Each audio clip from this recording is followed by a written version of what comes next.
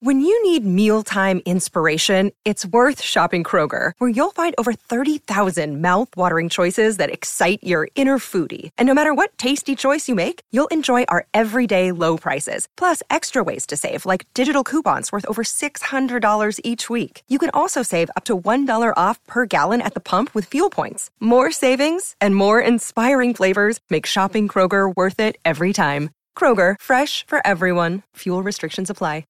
Film Spotting SVU is presented by Movies on Demand on Cable, bringing the latest indie movies into your home at the touch of a button. Oscar-winning filmmaker Alex Gibney turns his attention to the visionary behind Apple in Steve Jobs, The Man and the Machine, now available in theaters and on demand. Richard Gere plays a homeless man struggling to navigate the system and to reconnect with his estranged daughter in Time Out of Mind. Available on demand September 15th, the same day it hits theaters. The latest independent films are ready when you are with Movies on Demand on Cable. The Art House is now in your house.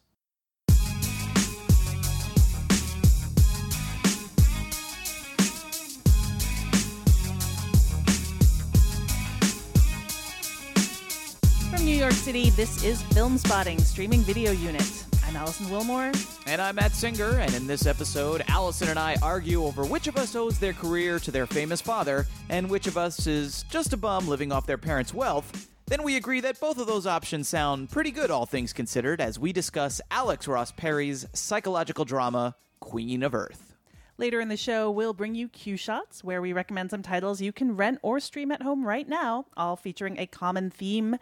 And in honor of Queen of Earth, we thought we'd take a look at the career of cast member Patrick Fugit, whom everyone probably still knows best from his breakout role as William Miller in Almost Famous. But then neither of us could contend with the idea of discussing We Bought a Zoo, in which Fugit plays one of the zoo workers. And so instead, we'll look at some other movies featuring breakdowns like the one experienced by Elizabeth Moss's character in Queen of Earth. But first, it's Opening Break, a segment we do in conjunction with our sponsor, Movies on Demand on Cable, in which we spotlight a few notable films new on demand on cable. Matt, you're up this time. What are our picks? Well, our main pick this week is one of my favorite movies of the year so far, and it's called Love and Mercy. And I could happily go the rest of my life without ever watching another musical biopic, or so I thought until I saw this one, actually, which is I think it's about as good as these sorts of movies come. It's about the mercurial genius of the Beach Boys, Brian Wilson, at two totally different points of his life. In the late 1960s, he's played by a really fantastic Paul Dano as he begins to succumb to mental illness while he's simultaneously crafting basically his greatest albums, his greatest works as an artist. And then 20 years later, he has somehow morphed into John Cusack, and he is living life essentially as a hermit, isolated and under the care of this very controlling, very unethical doctor played by Paul Giamatti. I have this song playing over and over in my head. I just don't have the words or the melody. Do you have anything?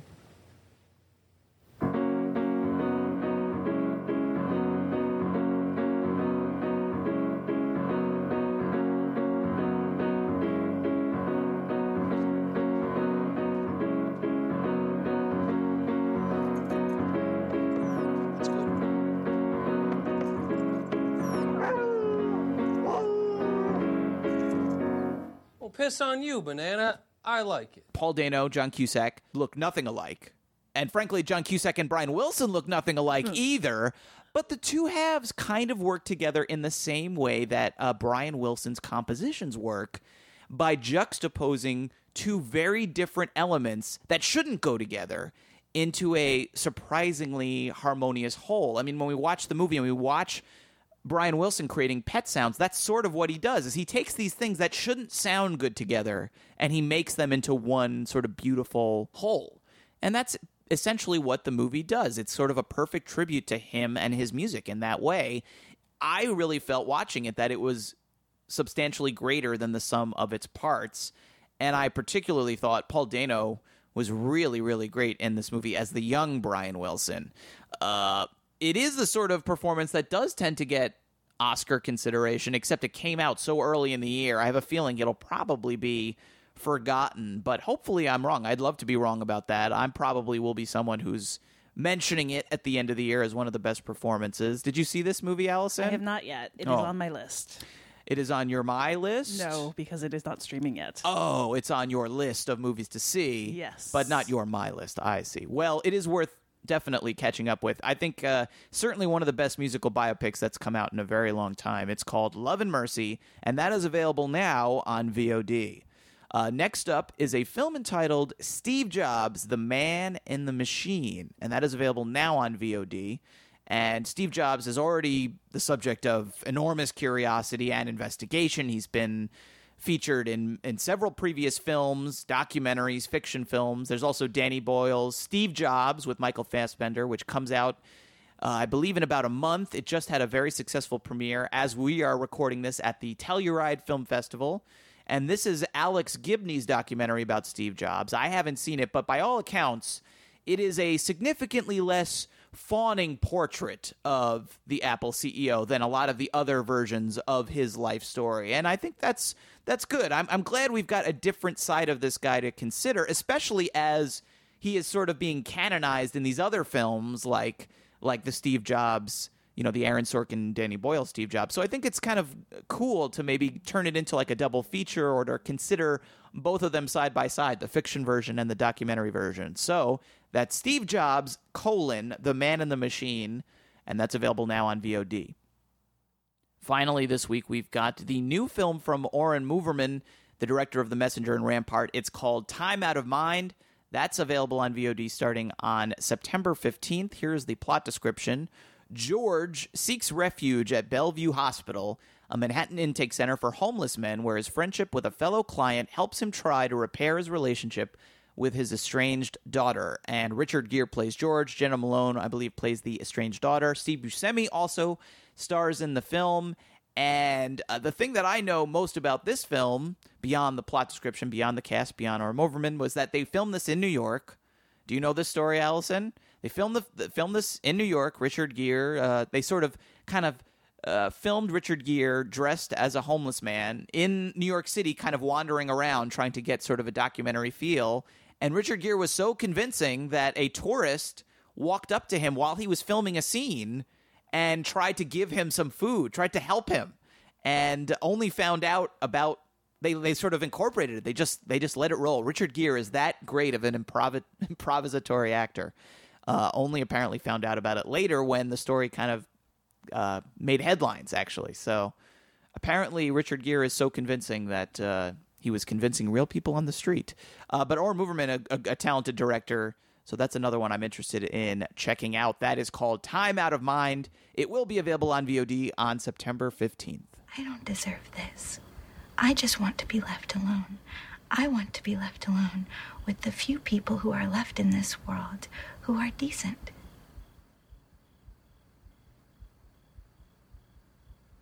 You are weak and greedy and selfish, and you are the root of every problem. You are why people betray one another. You are why there is nowhere safe or happy anymore. You are why depression exists. You are why there is no escape from indecency and gossip and lies. On every episode of Film Spotting SVU, we give you, our listeners, a chance to choose our main review by voting on one of three options. And this time around, we had a slightly shorter voting period than usual, during which time Joe Swanberg's Digging for Fire got left in the dust. The hipster satire Fort Tilden was off to an early lead, but in the end, Queen of Earth, which is now available for rental as well as on demand, took the lead. Queen of Earth is the fourth film from writer and director Alex Ross Perry, who's only 31 years old.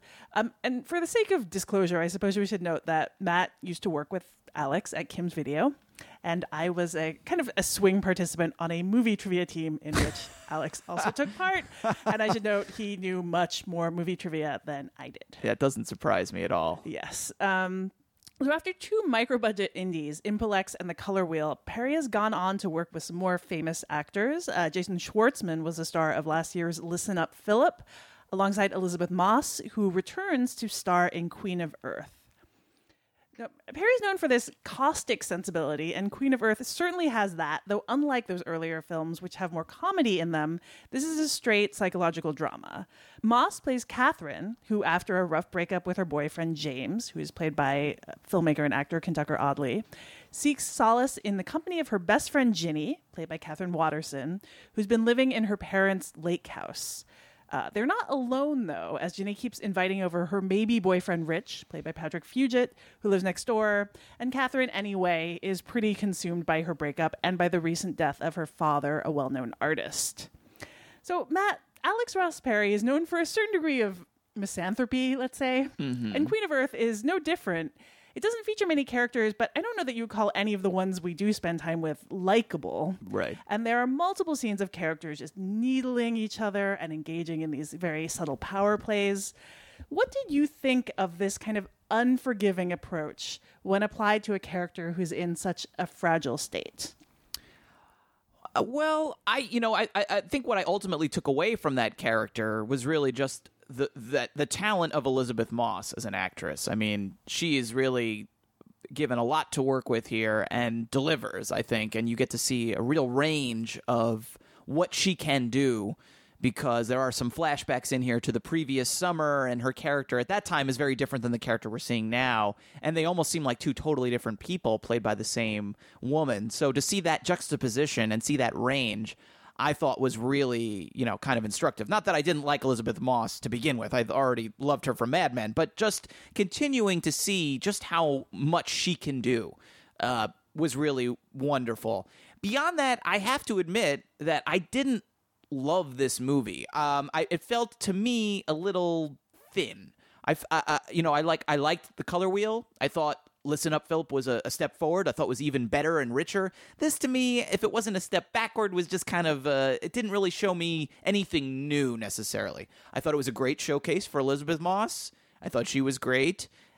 And that's about it. I mean, I didn't really get much more out of it and didn't really feel a ton about any of the characters. As you're saying, there's not a real likable character in the bunch, but even more than that, they just didn't really feel all that filled in to me. That it really just seemed almost like the Elizabeth Moss show. Here it is. Enjoy it. And I did, to a large extent, enjoy it, or at least admire it. But I didn't find a ton beneath the surface here. What about you? Yeah, I mean, she's certainly really impressive. And I also really liked Catherine Watterson, who's kind of, she was in Inherent Vice and is kind of coming into her own. Right. As the best friend who is in a state of more stability and is also, they're kind of frenemies. They've known each other for a long time. And that was really, I mean, I agree. I think it's a little thin. That was the only part that I really thought was interesting, is the kind of your growing understanding that part of the reason that Ginny, the friend, is being so not very supportive or so kind of like just kind of digging at her friend who is so clearly not doing well. Right. Is that the summer before they were in opposite positions. The roles had reversed. And Elizabeth Moss came with her boyfriend instead of coming alone. Right. And was not supportive and basically apologized for not being a good friend at the end. And I think there is something very interesting in that dynamic, and something that there's like, as cruel as it comes across in the movie, there is also a flicker of, I think, very human understanding to it. The idea that, like, you're unable to get past your resentment for, like, this person not being a good friend to actually be a good friend to them when they need it. Right. But yeah, I think that otherwise it's just like a very impressive psychological breakdown. Yeah. It unfolds it's very well acted. And I think the cinematography, Sean Price Williams, who's a cinematographer, gets like just up close in her face so often, and often will not necessarily, the film will not necessarily cut to the other person in the conversation on the beats that you expect. Mm-hmm. We'll just like hold on Elizabeth Moss's face, right, in a way that increases a sense of claustrophobia. Yeah, and I think the filmmaking is also it's good. Solid, very solid. It doesn't seem to kind of reach for much more than that. No, I mean, I have no idea how long it took to create this film, but it feels like something you could kind of conceive in a couple of days and write in a couple of weeks and shoot in a couple of weeks, and like it's so small. And maybe that was the goal, and certainly there's something to be said for making something where, you say, well, I've got this fabulous actress and I've got this house in the woods for a couple of weeks. Why not make a movie? I think that actually was what happened. I mean, it wouldn't surprise me. Like, we have less resources available than for Listen Up, Philip. And right. So here's what we have. We're going to scale to that. What can we do? And I would say if that is how it happened, then good for them, because they understood exactly the means that were available to them and they played to their strengths. And you're right. The photography is really sharp. It's at times really beautiful. This house that they're at, there's some absolutely gorgeous photography of the lake, the water, which again calls to mind sort of like the surfaces that we're looking at throughout the movie, including Elizabeth Moss's face, which, as you say, these intense close-ups where they don't cut away and you really feel that claustrophobia and that anxiety. There's also a really great scene, I thought the best scene in the movie, where she's sort of having a breakdown at a party, and the photography is sort of distorted. The way that everyone is photographed seems kind of fish-eyed, and everyone sort of seems kind of monstrous. And I can't say I've ever had that sensation, but I've certainly had the sensation of sort of being overwhelmed at a place like that. And I felt like the movie really sort of put you really inside the mindset of someone who's starting to really crack up. I thought that scene in particular was very well handled. But I have to say, like, nothing in this movie I found more interesting than Listen Up, Philip. There was sort of an interlude where Elizabeth Moss's character sort of took center stage. And there wasn't a lot of plot there either, but it was just sort of like following this character through her life at this particular moment. And to me, that character in those few scenes seemed a lot richer and more, I don't know, more real and tangible than this character in Queen of Earth to me. Yeah, well, I think that what's interesting about Listen Up, Philip in comparison to Queen of Earth is that Listen Up, Philip is very much in the head of Jason Schwartzman's character, and this guy who is like just an asshole, just an unrepentant asshole. Yeah. But like, then you have this break where you step out aside from this like subjective, like grindingly subjective view, and then you follow Elizabeth Moss's character, and then you kind of see the world from outside of this guy's head. Whereas Queen of Earth is very deliberately subjective throughout. We barely, it's only like kind of at the end where we start to get glimpses of Elizabeth Moss's character from the outside, and sort of just seeing her as an object of concern, and of that party scene that you speak of, that, it's from her perspective for a while, and it's like everyone is just like clawing at her and surrounding her. Yeah. And then it cuts to what's actually happening, and everyone in the party is just staring at this girl having a freak out in the corner. Right. And I think that there's some interesting, there's some good stuff that comes from the subjectivity of the movie, that it's so lodged in her point of view. Mm-hmm. Like I mentioned Patrick Fugit's character, who is just kind of the guy who comes by, and you can see maybe in a movie that wasn't so much from her point of view, that he would just be the guy who's like, why is your friend being so mean to me? Yeah. Like you invited me by, and your friend is so mean to me for no reason. And but instead, he's this very creepy presence in the movie because she doesn't want him there. Yeah. And so she sees him as this annoyance, as this threat, as this sleazy the root guy. of all depression or something like that is what she says at one point. This monologue that's basically like, you ruined the world and killed my father. Yeah. I have to say, we haven't really mentioned him too much yet, Patrick Fugit. He's really good in this, actually. He is really good in this. That I think of him, as you've mentioned earlier, as the cute little kid from Almost Famous, who is the picture of innocence, the picture of sweetness, and he's kept fairly busy, I would say. I mean, he's popped up here and there in things. He hasn't really made an impression to me in much of anything since Almost Famous. Here, he makes an impression doing something I don't expect to see him doing. At least I hadn't before this, which is, playing something a little more sinister, a little more icky. Granted, again, this is all how Elizabeth Moss's character sees him, but he really does kind of embody this really slimy guy. Like, he pulls that off.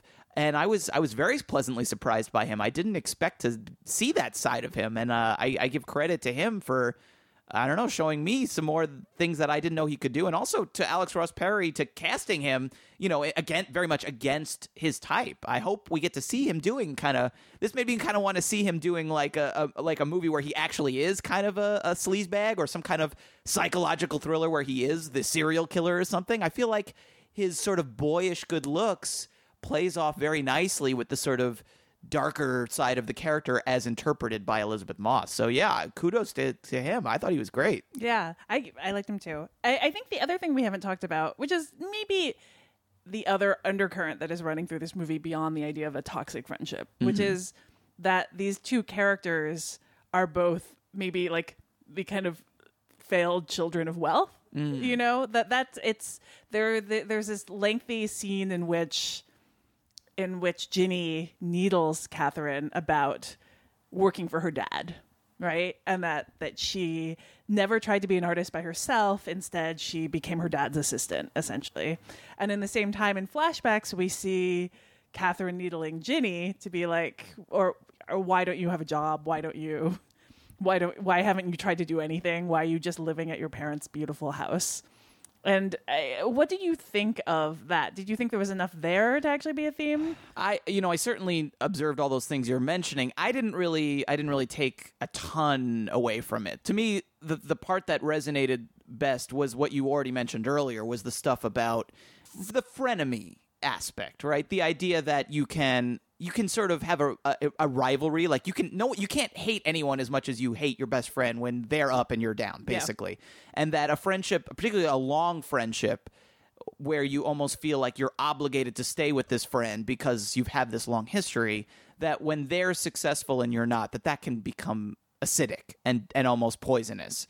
That was the part of this that I felt kind of had the biggest kernel of truth. The other stuff didn't. Again, I didn't really take much away from it, but maybe it sounds like you might have. Well, no, it's they're mostly in the background. I think it's interesting mostly in the ways in which you have these two characters who are kind of sniping at each other over who has their lives together more. And when you step back a bit, neither of them has their lives together. Right. Like neither of them has actually managed to get out of the shadow of their parents. They're both kind of there's something Arrested Development like about both of them. But I will say, I think that it does have some fun with the idea of the power dynamics. I like the ways in which Ginny is always going off running and is eating healthy, and that Catherine is like, there's one part where she's literally curled on the floor with like fast food bags around her. She's a lot of potato chips. Yeah. The bowl of salad just sits there forever that she never touches. Just wilting. Yeah. And I thought that was clever, the ways in which that's done. So I think what you're saying is you're really looking forward to seeing Alex Ross Perry's Winnie the Pooh. Hey, honestly, what is he going to do with it? I don't know, but that is fascinated. If our listeners haven't heard, he is writing a Winnie the Pooh, and as far as I would assume, not a revisionist or dark psychological breakdown of Piglet or something. Like he is making for Disney, a Winnie the Pooh, and apparently is a big fan of those characters, from what I've read. So I cannot wait to see. In my time as a coworker of his, I don't recall him mentioning Winnie the Pooh, but perhaps he just didn't bring it up. That's very possible. But yeah, I mean, I don't want to make it seem like I dislike this movie. I think for what it is, again, I think its ambitions are relatively small, and I think it succeeds at those ambitions. I just didn't think it was sort of it's not a masterwork. It's not something really outstanding that really grabbed me by the throat. I thought it was a solid little indie movie with a very strong lead performance from Elizabeth Moss. Yeah, agreed. I mean, I think I like it a bit more than you do, but it is ultimately just a smaller film from a talented filmmaker with a great lead actress. Yeah, worth seeing. Yeah. So that is Queen of Earth, and it is available on demand and for rent. The whispered conversations in overcrowded hallways. The atmosphere as thrilling here as always. Feel the early morning madness. Feel the magic in the making. Why, everything's as if we never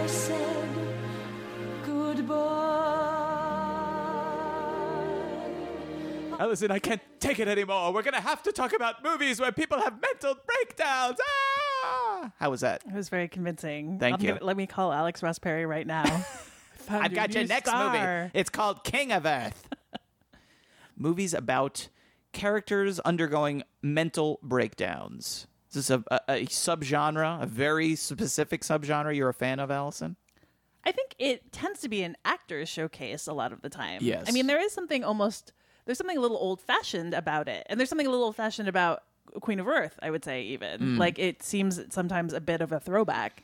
But, yeah, it's all in the strength of the performer, really. Right? Yeah. You don't hear too much about real-life mental breakdowns, but they happen on screen with regularity. And you're right, in the past, both of my movies are very old, at least a half a century old. It was a very popular trope, for sure. There's some movies that we're not going to mention that we've talked about on the show before, so I just thought we would throw them out first. One of my favorite movies from the last couple of years, Take Shelter. Excellent movie about a breakdown. Yes. That is available for rental, at least. I don't believe it's streaming anywhere at the moment, but a fabulous movie with Michael Shannon. A very convincing. It's a man who knows how to have a breakdown. Yes, he's pretty good at it. Yeah, that's sort of an anxiety-driven breakdown, which is perhaps why that one struck so close to home for me. What other ones have we discussed on the show? Well, The Shining, a classic one that we've discussed, I'm sure, many times on the show. You don't need us to recommend that one. Mommy Dearest, a movie we have mentioned on the show before. Another movie about a woman sort of undergoing a psychological breakdown, really just cracking up for an hour. And certainly an actor showcase, though perhaps not in a good way. Faye Dunaway really, really giving it her all in that film. Anyone who's seen it knows exactly what I'm talking about. Do you want to go first here and give your first pick? I'll go first. All right. Especially since my first film is, I think, one of the films that has to have inspired Queen of Earth in some ways. Okay. It is Repulsion, which is available for rent right now. In the way that there's that salad withering on the nightstand in Queen of Earth, Repulsion has the famous rabbit carcass that never got cooked that is just rotting on a plate in the apartment in which the main character lives. This is a 1965 film directed by Roman Polanski, who is, despite being in seemingly permanent exile in Europe due to raping a 13-year-old girl and fleeing the country, a great director of movies about women and about gender. The main character in this, and the character whose breakdown is basically the all-consuming arc of the movie, is Carole Ledoux, played by Catherine Deneuve. She's a manicurist. I think they're Belgian, living in London with her older sister, Helen, played by Yvonne Furneaux. And Carole isn't well, even in the beginning, even before her sister leaves on vacation and she starts to really just fall apart. She's not well. She's going through life in this daze. She's very bothered by the fact that her sister's married lover leaves traces of himself in the apartment. He leaves his, razor in the bathroom. She hears them at night. She's very bothered by this. And when Helen and her boyfriend leave together, she just spirals very quickly into madness and locks herself in the apartment. And the movie shows time passing. Like, the way time passes is very fuzzy. Suddenly the potatoes that are out in the kitchen have sprouted. The rabbit starts to molder. But otherwise, Carole has no sense of it herself, and she has these hallucinations of men breaking in and sexually assaulting her, of the walls cracking in the apartment, of hands reaching out through the walls and grabbing her. And there's certainly a lot of Freudianisms in this movie, undeniably. But I think that, the movie all but says in like the two glimpses of this family photo, one we see towards the beginning and one is like the last shot of the movie, is that Carole was, molested as a child by her father. There's this photo in which she's in the background staring like angrily at the man in the photo. And that so much of this movie is about a character who has been traumatized, but that in part of it is that like no one sees that because she's so beautiful. Catherine Deneuve is like just like this flawless at the height of her beauty is flawless, and all of the ways in which she is weird even in the beginning, all of the ways in which something is clearly wrong get ignored, particularly by the men in her life, because she's just so beautiful. You know, one of the real men who comes to the apartment is this character played by John Fraser, who just sees her on the street and tries to woo her. And he seems to be a nice guy. He's persistent. He's too persistent, but he seems to be a nice guy. And yet, even though he's like seemingly in love with her, the movie makes it clear like Carol has given him nothing. You know, she actually is not capable of giving him anything. That all he sees is her outside, and kind of no one actually grasps the extent to which she's broken inside. Even before it starts manifesting itself in these ways.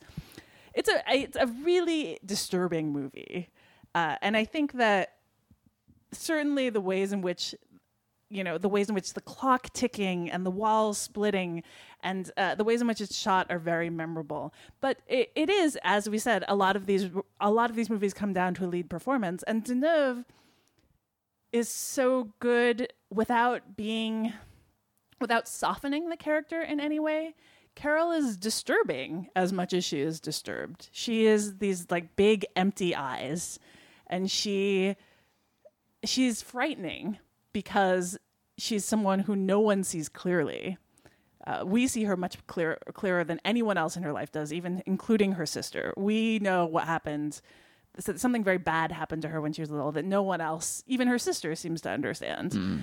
And this is certainly a chilly movie, but I think that there is some empathy in that the movie allows us to see this character's trauma more clearly than anyone else in her life does, even as she basically ends up being destroyed. And it's just a movie that is incredibly hard to shake once you've seen it, and a really fantastic one. So one of the classics of this genre, I would say, of the mental breakdown genre. That is Repulsion, and it is available for rent. Okay, it's a great pick. My first pick is one of the most famous Hollywood movies of all time, but at least according to my notes, we have never discussed it here on Filmspotting SVU in almost 100 episodes, and it is Sunset Boulevard from 1950, directed by Billy Wilder and currently streaming on Netflix. The woman in the midst of the breakdown here is Norma Desmond, played by Gloria Swanson, once one of the great stars of the silent film era. She is now living in obscurity in the ruins of her once glorious old mansion on Sunset Boulevard, and her life receives a jolt of youthful energy when a screenwriter, who's played by William Holden, drives into her garage to hide out from some creditors. The repo men are looking for him. They want his car because he hasn't been paying his car payments. And when he finds Norma Desmond, she's been working on a script for a comeback vehicle, an ambitious film version of The Legend of Salome. And she convinces Holden's Joe Gillis, who is desperate for work because he's got to pay these creditors, to take on the job of rewriting her script. And once he agrees, she essentially traps him in her house. And then after a while, the whole pretense of working is basically dropped. And he essentially becomes a kept man, living off her wealth and providing her with companionship and attention. And Gloria Swanson's performance is certainly big. I'm talking Tom Hanks big. It is all sneers and glares and these huge gestures with her hands, which she keeps twisting into these like claws. The character she kind of reminds me of watching it is like Count Orlok from Nosferatu. She sort of seems kind of almost... She's grotesque. Yeah, she's over the top, but it works for Norma Desmond, you know, this woman who is still clinging to her glory in the silent film era. She now, to me, it's like she's behaving as if her whole life is now a silent movie. Hollywood stopped calling, so she's made her life into her last great film, a notion that becomes, I think, particularly true and kind of disturbingly true in Sunset Boulevard's final scenes. The whole concept of the movie is about an actor who failed to make the transition from silent films to sound films, which happened. There are many examples in real life of people who were huge stars in the silent era and never became, big stars in the sound era. But I think it's interesting how even today, 65 years later, when I think a lot of people, young people watching it today, don't know a ton about the silent film era. They may not really know exactly why a movie star wouldn't have made the transition from silent film to sound film. Even in spite of that, I think the movie holds up really well. It works now just as well. Forget about how silent film stars were mistreated and discarded. Now it just plays really well as a movie about how middle-aged women in any era of Hollywood get mistreated and discarded. And if you've never seen the movie, I think it can be surprising to discover Norma Desmond is only 50 years old in the film. You imagine her, if you know her reputation, if you know the movie, that like she's someone who should be like in a nursing home, that she should be decrepit. But she's not. And this intense pressure to maintain her youth, and we see in several scenes where she's receiving these beauty treatments to stay youthful that are almost like something out of a torture movie, that she's being brutalized, her face, to maintain this youthful glow. And the fact that once you're perceived as no longer youthful and therefore no longer valuable in Hollywood, it's very easy to see how that could drive someone crazy. And which is essentially what happens in the film. Billy Wilder is a director who doesn't get a lot of credit as a visual stylist.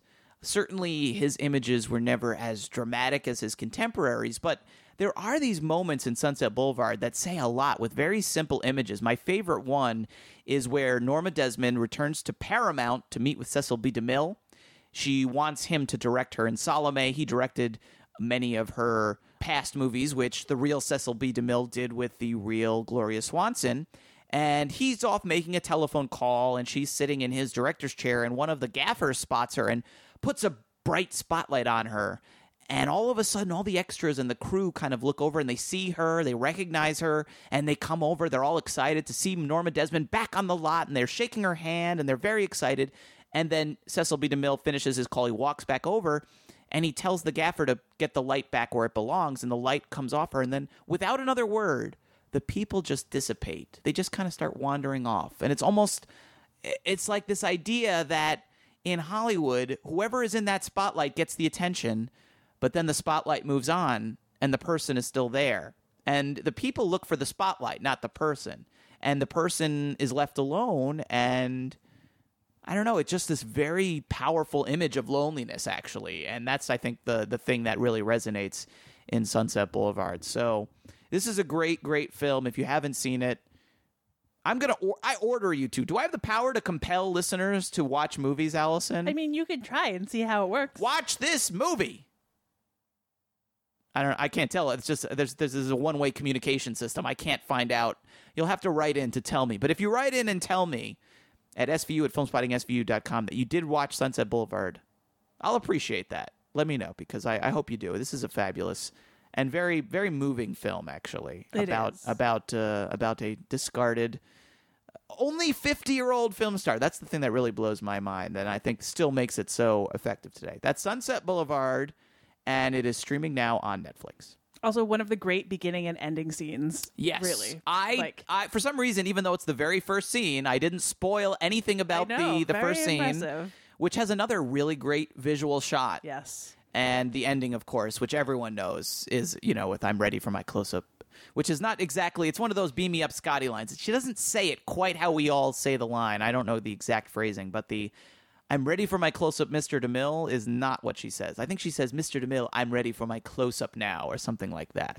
All right. Well, for my second pick, I wanted to pick a movie in which someone had basically already had their breakdown. I wanted to see how a movie in which people are dealing with a breakdown, and in particular, in this case, how people are trying to pretend the breakdown hasn't happened. And that is, you can see that in The Ruling Class, which is now streaming on Fandor. This is a 1972 movie directed by Peter Medak, who also went on to do The Changeling and Romeo's Bleeding. And it's based on a play of the same name by Peter Barnes and stars a really magnificent and very enjoyable Peter O'Toole as Jack Gurney, who becomes the 14th Earl of Gurney after his father dies during a very weird variation on autoerotic asphyxiation involving a uniform and a tutu. But we see very quickly why other members of his family, including Sir Charles, his uncle, who is played by William Mervyn, and his clever wife, Lady Clare, played by Coral Brown, have been pressuring the previous Earl to remarry and hopefully have another heir, because Jack has been hospitalized for 8 years because he believes himself to be Jesus Christ. JC for short. He will accept that. The self-proclaimed God of love. And Peter O'Toole has this great entrance in just like the Jesus hair, which he wears. And he comes onto the scene basically insisting that everyone call him JC, installing a cross. There's plenty of blasphemy in this. Installing a giant cross in which he likes to, pose just to relax sometimes. And what's great about the ways in which this breakdown is dealt with is that it's very obviously inconvenient for the family. They don't want anyone to know that the Earl of Gurney is insane, but they also don't want to lose the family fortune and the title and the name, which if he were to be condemned to the asylum, they might. So they connive to have him marry a woman named Grace, who is his uncle's mistress. And they actually have a very weirdly sweet romance, if based on entirely fraudulent purposes. But while Peter O'Toole is doing things like shocking and scandalizing the neighborhood gentry by like declaring himself the god of love and chasing the women around, or posing on his cross, or claiming that he's going to do a miracle and raise up this table, and like fully committing to it, even as the table does not actually rise up 10 feet in the air. And also claiming whenever he hears something he doesn't like, that he's putting it in his pressurized pressure cooker of his mind to make it go away. He is delightful. He is also like the kindest person that we see of any member of the aristocracy. Everyone he's surrounded by is this manipulative, cold-blooded, monstrous person. For all that this is a very funny comedy. Even the doctor who's trying to cure him, played by Michael Bryant, who basically kind of like prods him into and ultimately sets him up in a duel with another insane person who believes he's God in an attempt to cure him. And it's a fantastic scene.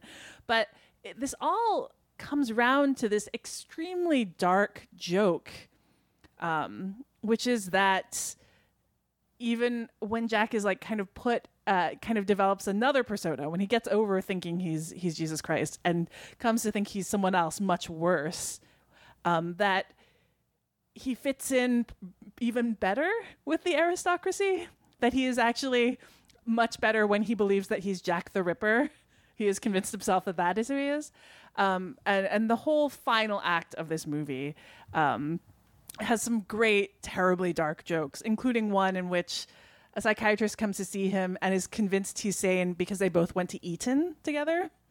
And at a certain part, he says, behavior which would be considered insanity in a tradesman is looked on as mild eccentricity as a lord, which turns out to be terribly, terribly true.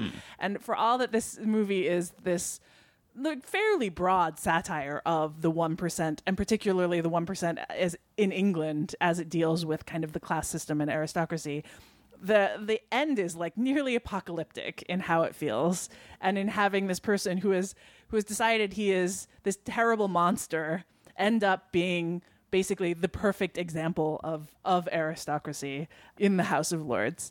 It's a very funny, if like very weirdly paced film. It's 2.5 hours it's over 2 hours, which is an odd length of time for a comedy, especially one like this. But it works very well, mostly due to Peter O'Toole, who commits entirely to the ridiculousness of this character and then to the frighteningness of this character. It's pretty delightful, and I would highly recommend it.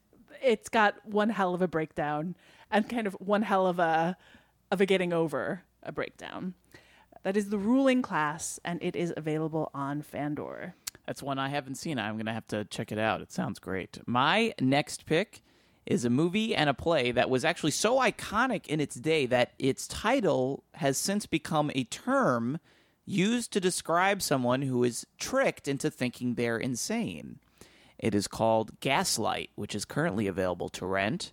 And there are a few versions of this story, but I'm recommending the 1944 film directed by George Cukor and starring the great Ingrid Bergman, who won the first of her 3 acting Oscars for her performance in the film. And she is a woman who gets gaslighted, I guess would be the term. Her husband systematically works to convince her that she is going mad. And for reasons that I won't spoil, he basically locks her away from the world and uses various methods to trick her into thinking the house is haunted, that she has these spells where she forgets things and steals things and then doesn't remember any of it, that she is seeing and hearing people and items that aren't there. And meanwhile, while Ingrid Bergman is sort of fighting to maintain her sanity, a Scotland Yard inspector, who's played by Joseph Cotten, is investigating her husband and her and trying to figure out just what is up and why, and it's sort of a race to see, will Joseph Cotten kind of find her and figure things out before Ingrid Bergman's sort of driven mad by her husband. And I watched this movie for the first time earlier today with my wife, and she felt like she wasn't really buying the idea that a woman could be so easily misled by her husband. I'm not so sure. Obviously, the movie is a melodrama. It is exaggerated, but I don't know. I sometimes I get bothered by noises in my house. I hear things late at night. I'm a night owl. And I think if my wife was telling me, instead of reassuring me, be like, yeah, I hear it, it's nothing, you're fine, go back to bed. Like, if my spouse was like, I don't hear anything, I feel like I would start to maybe get a little crazy. I might crack up a little bit. Oh, this is its own subgenre, right? The convincing someone that they're crazy, like Diabolique has something like that as well. And it speaks particularly, I feel like it's usually women, not always women. Mm-hmm. It just speaks to how women, their reality was treated as more malleable at the time. Yes. You were convinced that, if someone else were to say that's not true, that you should accept it. Right.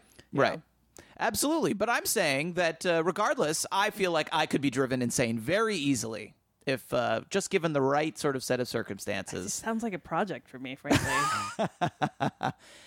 Bergman's performance in this movie is really wonderful. It's very different than Gloria Swanson's in Sunset Boulevard. Much more of an internal struggle. But you watch her face as she questions herself, and it's great to sort of see her sort of wrestling with these feelings that she's having and starting to break down by the end of the movie. And then at the end, she has this incredible scene where she confronts her husband, who's played by Charles Boyer, who's just wonderfully evil in the movie. And this confrontation scene is just incredible. Obviously, it's not graphic in the same way, but the emotions that come out, the aggression, it's like something out of a torture porn film from many years later. It sort of seems to anticipate much darker, much sinister films with the performance that Ingrid Bergman gives in this scene. The film was made right at the start of the film noir period in Hollywood, and even though it's set in London in the 19th century, it looks like a noir movie. The streets of London have this dense shadow and fog, and there are scenes where Charles Boyer just kind of disappears in the frame. He walks from the foreground to the background and just kind of vanishes. We can hear him walking, but the fog kind of envelops him and he vanishes and has this great gothic atmosphere that's just wonderful. The saintly Joseph Cotten character probably could have been a little more interesting, a little more complete. He's just sort of he's just kind of an angel who just kind of appears at the right time. But I loved watching Ingrid Bergman fight to stay sane. And I think that that's what I took away from the movie largely about the mental health aspect, is that the idea of a support system, which in the right terms, in the right situation, that can kind of save you, for someone like Ingrid Bergman in Gaslight, or even like Elizabeth Moss in Queen of Earth, when you lose that support system, or when the people around you are kind of actively needling you, well, it's very easy to lose your mind. So that is Gaslight, and is available to rent right now on all kinds of various streaming rental websites. Now's the time on the show when we do Allison. And that's totally concise. Something. New release roundup. You're getting there. Yeah. I feel like we're making progress. I feel just- like if we do this show for another 3 or 4 years, I'll get it. And then You'll we be can able to- stop. and Then we then can finally stop the podcast. the whole show is really just an excuse to teach Allison to do this one thing. She doesn't realize it, but she's being tested. This is like a Saw movie or something. Only when you finally get the name of this segment of the show right will you be released, and you will be free to continue your life and do other things with it. But until then, we will soldier on. Well, we're recording this episode a little bit early because actually by the time you're hearing this, Allison and I will be at the Toronto International Film Festival. We'll both be there covering it. So we haven't seen as many of the big releases that are coming out as we probably would have on a normal episode. We have seen one, though, because it's a movie that will be playing at Toronto right before it debuts, I think, in limited release on the 18th. And that is the film Sicario, which is the new film from Denis Villeneuve, the director of Prisoners, which we've discussed on this show, and Enemy. And it stars Emily Blunt, and she plays this FBI agent who is sort of recruited into the drug war by these shady characters. It's unclear who they work for. Maybe they're CIA. We don't really know. They're played by Josh Brolin and Benicio del Toro. And she becomes sort of our eyes and ears into this very insidious and dark drug war that's being apparently going on like sort of like beneath our noses without our awareness, that the U.S. government or these agents of the government are sort of throwing the due process out the window and doing whatever they want to sort of fight the war on drugs against these Mexican drug cartels. And she is sort of witness to these horrible things that they're doing. Allison, we've both seen this one. Yes. Did you like it?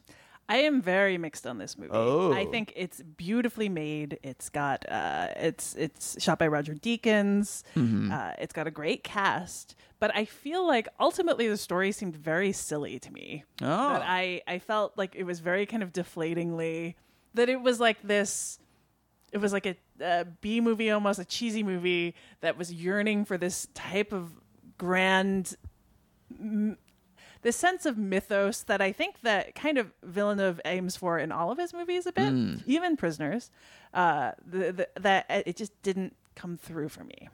That's it. That's interesting. Yes, I agree. He definitely has a sort of seriousness, whether earned or not, to all of his movies. They're all a little heightened. Yes. There's something that's like a slightly tweaked from reality. And you're right, too, that he basically makes genre movies, but he makes them with this sort of gloss or patina of importance. And in a film like Prisoners, I didn't feel like it earned it. Yeah, whereas I did. Right. But We flipped here, because in I this. like this one. I like this one a lot. I mean, I don't think it is a sort of like great, powerful film. I just thought it was a really effective thriller. I mean, from the very first scene where there is this shocking moment of violence, I was just on edge from there on. And the whole movie, I was nervous and uncomfortable and squirming in my seat. And literally by the end of the movie, I was sort of like afraid to look at the screen a little bit, because I had this sensation that at any moment, any of the characters could kill any of the other characters.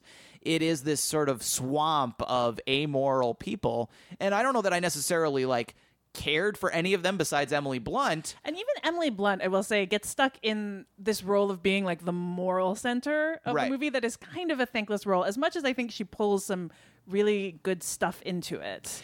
It is sort of a thankless role, I would say, by design. I think a lot of people are going to feel the way you do and feeling like she's sort of hung out to dry in this movie and the movie kind of abandons her by the end of it. I think that that's sort of the point of what they're going for here, which is sort of that anyone who gets drawn into this drug war, that like no matter how honest or upstanding you are, how righteous your motives are, eventually you will be sort of consumed by it. And that like there are so many movies where, you know, one good person can make a difference. And this movie basically says that is not actually true, and that one good person cannot make a difference and things are horrible. And that's a really depressing and bleak message, but I felt like the movie sort of, I don't know, had the courage of its own disgusting and cynical convictions, that it followed that through to the very bitter end. Yeah, except that I feel like that's the message that comes up a lot with the drug war. I mean, I feel like it's kind of the message in Traffic, which was made, you know, like a decade ago now. Yeah, except Traffic, you know, I don't want to spoil Traffic, but the end of Traffic there's some hopeful notes there. If you think Sure. about the very end of Traffic, that ends with a note of hopefulness. Sure, but I guess I feel like this movie ends with a note of like over the top grimness which is why it seems silly to me. Yeah, I guess I could see it. I didn't really take it as grimness so much as I did sort of like bleakness and cynicism. Like Yeah, I hear yeah. grim and I think like that. Like I hear you're using it that way. Like grimness is like just like so cheap in movies. Like people want grim and gritty, Right. And that's kind of that is how that's I how felt you with felt this. about it. Yeah. I just disagree. I will say that this movie feels in some ways like a spiritual sibling to No Country for Old Men in the sentiment that it goes for at the end, and in even some of the weird beats to it. It's a totally different movie, Yeah. and yet it reminded me of that a lot. I didn't get that so much as I got certainly Traffic, and it's not just Benicio del Toro being in both movies. I got Traffic and Zero Dark 30. That was sort of the Yeah, I combo can that see I that. thought of. A little less sort of Zero Dark 30 being more of like a procedural and this being more of like a thriller and having some really great action sequences. Even some quote unquote action scenes where like almost nothing happens, like where people are stuck in a traffic jam. And it's an amazing sequence at the border where they're caught in a traffic jam, and it's super, super tense. And I really just kind of got caught up in it, and I thought the three leads were all really, really good. Benicio del Toro, I don't know if the last time he was this good in anything was maybe Traffic, maybe Che. He was really good in Che too, but Yeah. It's definitely like it feels like the best version of a character he's been playing some variations like in Sure. Savages as well. Yeah. But that like the most soulful version of it in a yes. while. Yes, I would agree. Even if I do think that the character is insanely silly as well. I didn't think he was that silly, I have to say. I really got caught up in this movie. So we got a mixed response We're on mixed this on one. it. But Yeah. it definitely I think there's no doubting that it is gorgeously made. Yes, Roger And- Deakins, the cinematographer, who that, like, never yes. makes a bad looking movie, and that's certainly that, like, not those. the case I mean, here. there are multiple sequences, including the one in the beginning, that are like very well done. The action super is very dynamic. well done. Yeah, Yes. absolutely. All right. Well, that's Sicario. We'll have some more thoughts on some of these other big movies, including Black Mass, after we hopefully see them at Toronto. Let's get to Behind the Eight Ball now, where we wrap things up with 3 new releases on streaming. We give you 2 listener recommendations that you guys sent to us at our email address, svu@filmspottingsvu.com. And we also give you 1 random film, which we've each chosen blindly by number from each other's My Lists.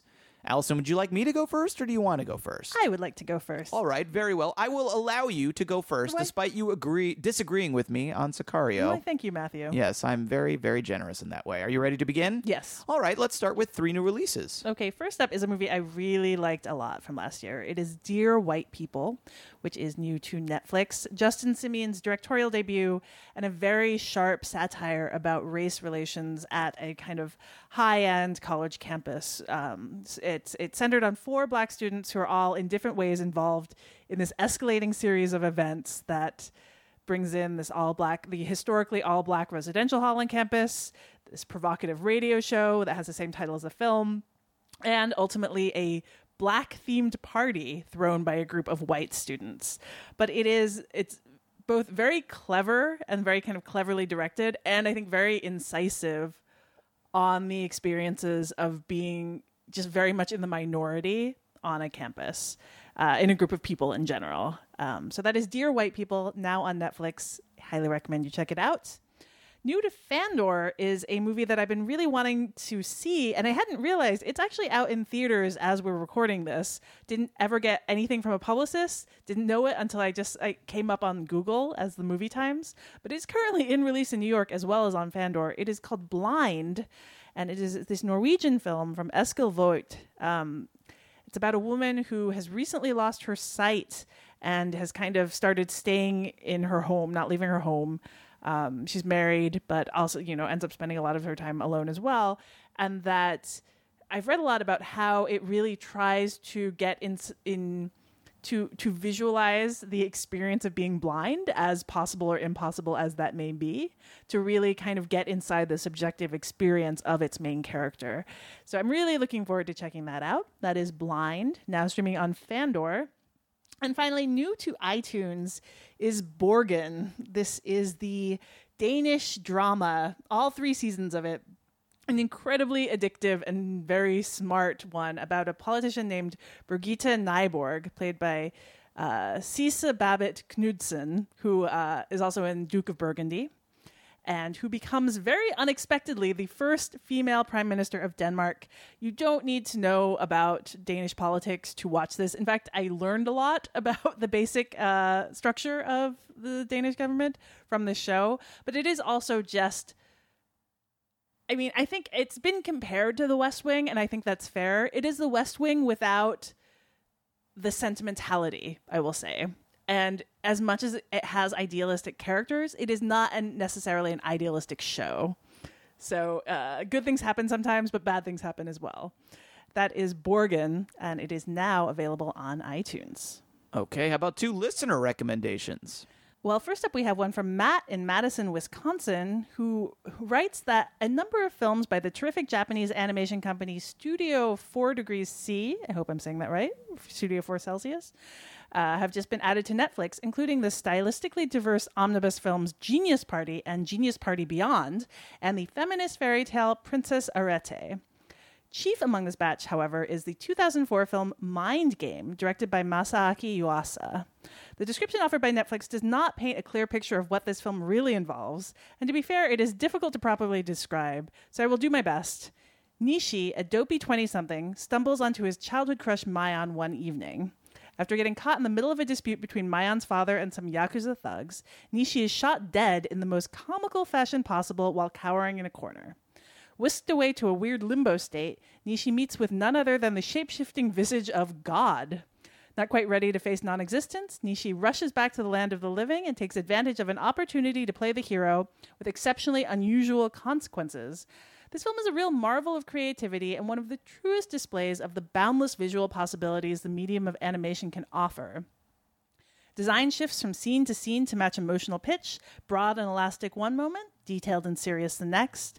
Big themes of fate, love, and what to do with one's life are sincerely considered while also being handled with a significant dose of good humor. Plot-wise, things don't always stick together, and the tone may be a bit manic for some tastes. For my money, though, Mind Games is an unparalleled joy, not just one of my favorite animated movies, but one of my favorite movies, period. I couldn't be happier that it is now streaming on Netflix, its first official North American distribution of any kind, if I'm not mistaken, and has a chance to reach the wider audience it truly deserves. Thanks as always for your thoughtful recommendations and conversations. Take it easy. Thank you for that. I have actually not seen that movie or heard of it, so I'm going to add that to my list right now, Matt. And we have a recommendation from Austin in Claiborne, Texas, who writes, I just watched White Reindeer on Netflix this weekend and would easily recommend it for discussion or mention. Perhaps once we get closer to the madness of holiday season, I found it to be a very watchable, accessible story about grief, loss, cocaine, and wild swinger parties. In other words, it's the new Christmas standard. Sounds good to me. I've seen that one. It's a good movie. I would recommend it as well. There you go. All right, and how about one film chosen blindly by number from your My List? You gave me number 3, so recent addition, and it is The Deadlands, which is newish to Netflix. This is a Maori film. It's directed by Toa Fraser. It was New Zealand's Academy Award entry last year. Here's the description from Netflix. A Maori chieftain's son seeks revenge after his tribe is massacred and aims to cross a daunting stretch of land to make an ally of a fearsome warrior. So, not a lot of Maori action movies out there. I'm really curious about this one. Really interested in seeing it. So that is The Deadlands, and it's number 3 on my list. All right, Matt, are you ready? Sure. All right, how about 3 new releases? All right, first up, maybe the last time Nicolas Cage played a recognizable human being on screen, and one of his last really good performances, it's The Weatherman by Gore Verbinski. And yes, that is the same Gore Verbinski who makes the Pirates of the Caribbean movies and Lone Ranger and Rango. This is his rare, smaller picture, and it's actually a pretty good one about Nick Cage's hapless weatherman trying to get his messed up life back on track. That is The Weatherman. That is streaming now on Netflix. Next up, Crime is the Disease and Only One Man is the Cure Sylvester Stallone's Marion Cobretti, a.k.a. Cobra, which is now streaming on Hulu. This is one of the silliest and most over-the-top cop movies ever made, with Stallone's Cobretti, who proudly displays a picture of President Reagan in his office, stymied at every turn by sniveling bureaucrats who think he should follow outdated concepts like Miranda rights and due process. Don't they know crime is a disease, Allison? These people are disgusting. Shame on them. That is Cobra, streaming now on Hulu. And finally, you can go back to the birth of the found footage horror movie as The Blair Witch Project comes to Netflix. This massive hit from 1999's Sundance Film Festival made fake horror documentaries into an entire subgenre and made a really mean woman yell at me at my job at a comic book store back in 1999 when I dared to disagree with her after she insisted this movie was real. Because witches are real, Allison. Blair witches are real. Witches are a disease. And only college students with cameras are the cure, I guess. You know, that was one hell of a marketing campaign that they did with that movie. It really was. So that is the Blair Witch. That's a true story, by the way. A woman yelled at me for claiming that the Blair Witch Project was a fictional film. Well, you know, if you're wrong, it's always better to be louder about it. That's right. That's the internet has taught us anything. It is that loudness equals correctness. All right, that is the Blair Witch Project on Netflix. Okay, how about 2 listener recommendations? My first one this time comes from David in Los Angeles. And he writes, "Hi, Matt and Allison. Last night I was in the mood for some true crime, and so I took a chance on the 2009 documentary called Tall Hot Blonde, and it's spelled TALHOTBLOND, all one word, based purely on the thumbnail image on Netflix. The film is about a man who meets a teenage girl online and pretends to be 30 years younger than he really is in order to develop a relationship with her before becoming jealous and increasingly unhinged when the same woman strikes up a simultaneous online relationship with one of his coworkers. It reminded me a lot of the 2010 documentary Catfish, not only because they cover similar subject matter, but because both films were obviously made on a very small budget. While Catfish stretched its money further and appeared more slickly produced, Tall Hot Blonde seems to have struck on an even more interesting story. It draws the premise of lying online out to its most catastrophic conclusion and is a riveting watch. It's available now on Netflix. And that's from David in California, Tall Hot Blonde. I hadn't heard of that one, but it does sound interesting as well. I'm going to add that one to my list right now. Thank you, David. We've also got a recommendation here from longtime listener Paul, who's on Twitter at Return of Smith. He writes, "Hey, Matt and Allison, while 1997 had competing films about volcanoes with Dante's Peak and Volcano, and 1998 had competing films about asteroids and Armageddon and Deep Impact, 2014 had 2 indie films from first-time directors dealing with Asian mothers coming to terms with their son's homosexuality. Lilting stars Ben Whishaw and is a beautiful and heartbreaking film with some excellent lead performances. Eat With Me takes similar subject matter and tackles it in the most bland, boring, and amateurish way, so I would only recommend Lilting, but it's interesting to watch both films and really dissect why one works and one doesn't. Lilting is available on Netflix in the US and is available to rent. Eat With Me is available on Netflix in Australia and New Zealand. Cheers from Paul, who is on Twitter at Return of Smith." All right, and one from your My List. You gave me number 70, and number 70 on my list is Detropia. And I'll read you the description of this film. It's a documentary. As the focus of this sobering documentary, the decline of Detroit also reflects the nation's larger failure to keep up in a modern global economy. It's directed by Heidi Ewing and Rachel Grady. Have you seen this one, Allison? I have not. It is also on my list. It's on your My List as well. I know. It's one that's gotten a lot of good reviews. It's been praised. And also criticized in some interesting Oh, it has? ways. Yes, by some people who thought it was kind of... Maybe glamorized. Or like, the... yeah, like the destruction porn kind of thing. Yes. I don't know that... It made the ruins of Detroit porn. look too beautiful, perhaps? Or just the... relished it too much. You know, I think there's a whole kind of like urban investigation aspect of Detroit that almost, I don't know, that. So I've heard some interesting kind of like responses to it in that way, which made me more interested in it. Yeah, it's one I do want to check out at some point, so that's why that is on my list. It is called Detropia, Detropia. Allison, we have one of our most eclectic batches of listener's choice options, perhaps in 94 episodes of Film Spotting SVU. I don't know if we've ever had 3 movies more disparate than these 3. I have no idea what's going to win here. I think I would guess 1, but honestly, I don't know. I'm looking forward to seeing what will happen. Yeah, I'm very curious. I have the first movie here. It is available on Netflix right now, and the name of the film is Mandingo. This is a film from 1975, and sort of both famous and infamous. It got some of the most negative reviews of any film ever released by a major studio. Roger Ebert called it, quote, racist trash. But it also had its defenders who thought it was actually kind of a very smart film in sort of exploitation film clothing. And of course, famously, Quentin Tarantino is a huge fan of this film. And obviously, if you've ever seen Django Unchained, the whole concept of Mandingo fighting, Mandingos being like sort of slaves who are forced to fight one another, that's a huge plot point in Django Unchained. And that's sort of taken directly out of the film, which was directed by Richard Fleischer and stars James Mason and Ken Norton. And I've never seen it. Allison has never seen it. It just recently became available on Netflix. And I think, Allison, we were talking before we started recording that it could be interesting to talk about this film sort of in the vein of looking back at movies and consider, like as tastes change, as what we consider appropriate or politically correct changes, that perhaps movies that were deemed fine in their day can suddenly... this was like a Paramount release, right? Yes, it was made by Paramount Pictures. That movies, their meanings, the movies are fixed, but their meanings are not always. That we look at them, we interpret them through our modern eyes.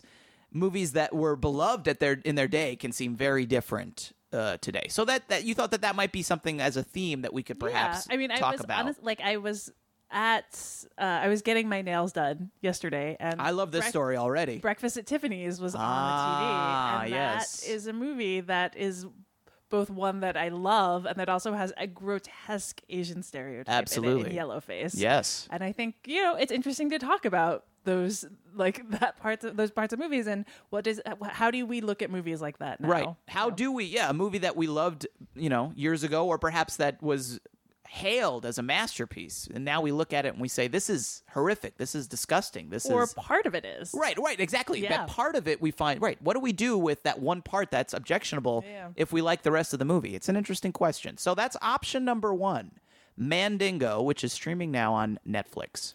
Option number 2 is a movie that it may still actually be in some theaters. It is going to be available for rental and on demand by the time our poll is over. It is called The Mend, and it is the first film from director John Maybury. It stars Josh Lucas and Stephen Plunkett, and it is about 2 different siblings basically having a weird interlude where they kind of come together at the low points in both of their lives. I have seen this movie. You have not, Matt. I haven't seen it, but I've been following people on Twitter, just seeing the hugely positive response to people who have seen this movie. I can't think of the last time. Maybe like Margaret might be the last time a movie that was sort of not on my radar at all has gotten this huge like sort of swell of cult appreciation on Twitter, to the point where I'm going, I've got to see this. Like, it wasn't even really something I was too aware of, but now I'm very much really looking forward to checking it out. So we had the movie made available to us, and I was like, yes, we should definitely make this an option. Yeah, I like it a lot. I don't know if I would put it up against Margaret, though I do love Margaret. But I do think it's a very good and very ambitious and well-made movie. And it also, I think, it features a very kind of standout performance from Josh Lucas, who is the kind of actor who has always been around but has never seemed to find the role where you're like, the role that really fits him. In some ways he feels like the more sinister version of Bradley Cooper. Yeah. And that this is a great fit for him. He is really riveting in this role. Yes. So that's something, since this is a movie about brothers, I think we could do a whole podcast about movies about brothers and that particular relationship. We both got brothers, right? Yes, we do. So we have personal experience to draw on. We can just spend the whole podcast venting, talking about our brothers and telling embarrassing stories. Who doesn't want to hear that? Besides our brothers, no one. No one, everyone. You'll be riveted. Yes. So that is The Men's, and option number 2, and that is available on VOD and for rent. Our next option is also going to be available for VOD and for rent. We've mentioned it earlier on the show. It is the new Alex Gibney documentary, Steve Jobs, The Man in the Machine. And Gibney, of course, is a very busy documentarian who's made some fine documentaries, including Enron, Catching Hell. He makes about 5 a year. He made the one on Scientology, Going Clear, that came out earlier this year. The Lance Armstrong documentary, The Armstrong Lie, which was a good one too. He's a very busy man, and this is his latest film, at least at the moment. And it is about Steve Jobs, as we mentioned earlier. It's about the famous CEO of Apple. And I think the twist that, from everything I've read here, is that it's not just a sort of fawning portrait of this great genius of American capitalism, that it kind of goes beneath the sort of image that we have in our minds and maybe sees perhaps some of the darker or more complex sides of this guy that is so often valorized as this great figure in our culture. So I think there'd be a lot to talk about there. I don't know when the last time we did anything about documentaries was. It's been a while. It's been a while. We could probably do a podcast just of Alex Gibney documentaries. He has done so many.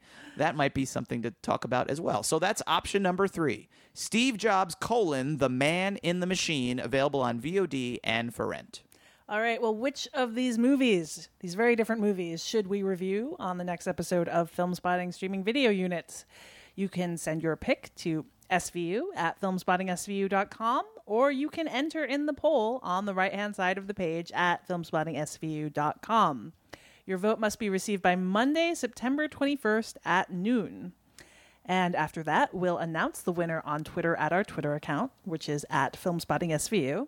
And you'll have all that week to watch the film and join us for our conversation on next week's episode, which will be on Tuesday, September 29th. FilmspottingSVU.com is also where you can find our show archive, as well as a list of direct links to all the movies we discuss on the show. The Filmspotting SVU remix theme song is by Vince Vandal. You can listen to more of Vince's work at vincevandal.com. We will be back in 2 weeks with more movie recommendations and the review you pick. But in the meantime, you can follow us on Twitter at Allison Wilmore and at Matt Singer. And you can follow the show at Filmspotting SVU. That's where we announce the winner of each show's listener's choice and where we share lots more streaming suggestions. For Filmspotting SVU, I'm Matt Singer. And I'm Allison Wilmore. Thanks for listening.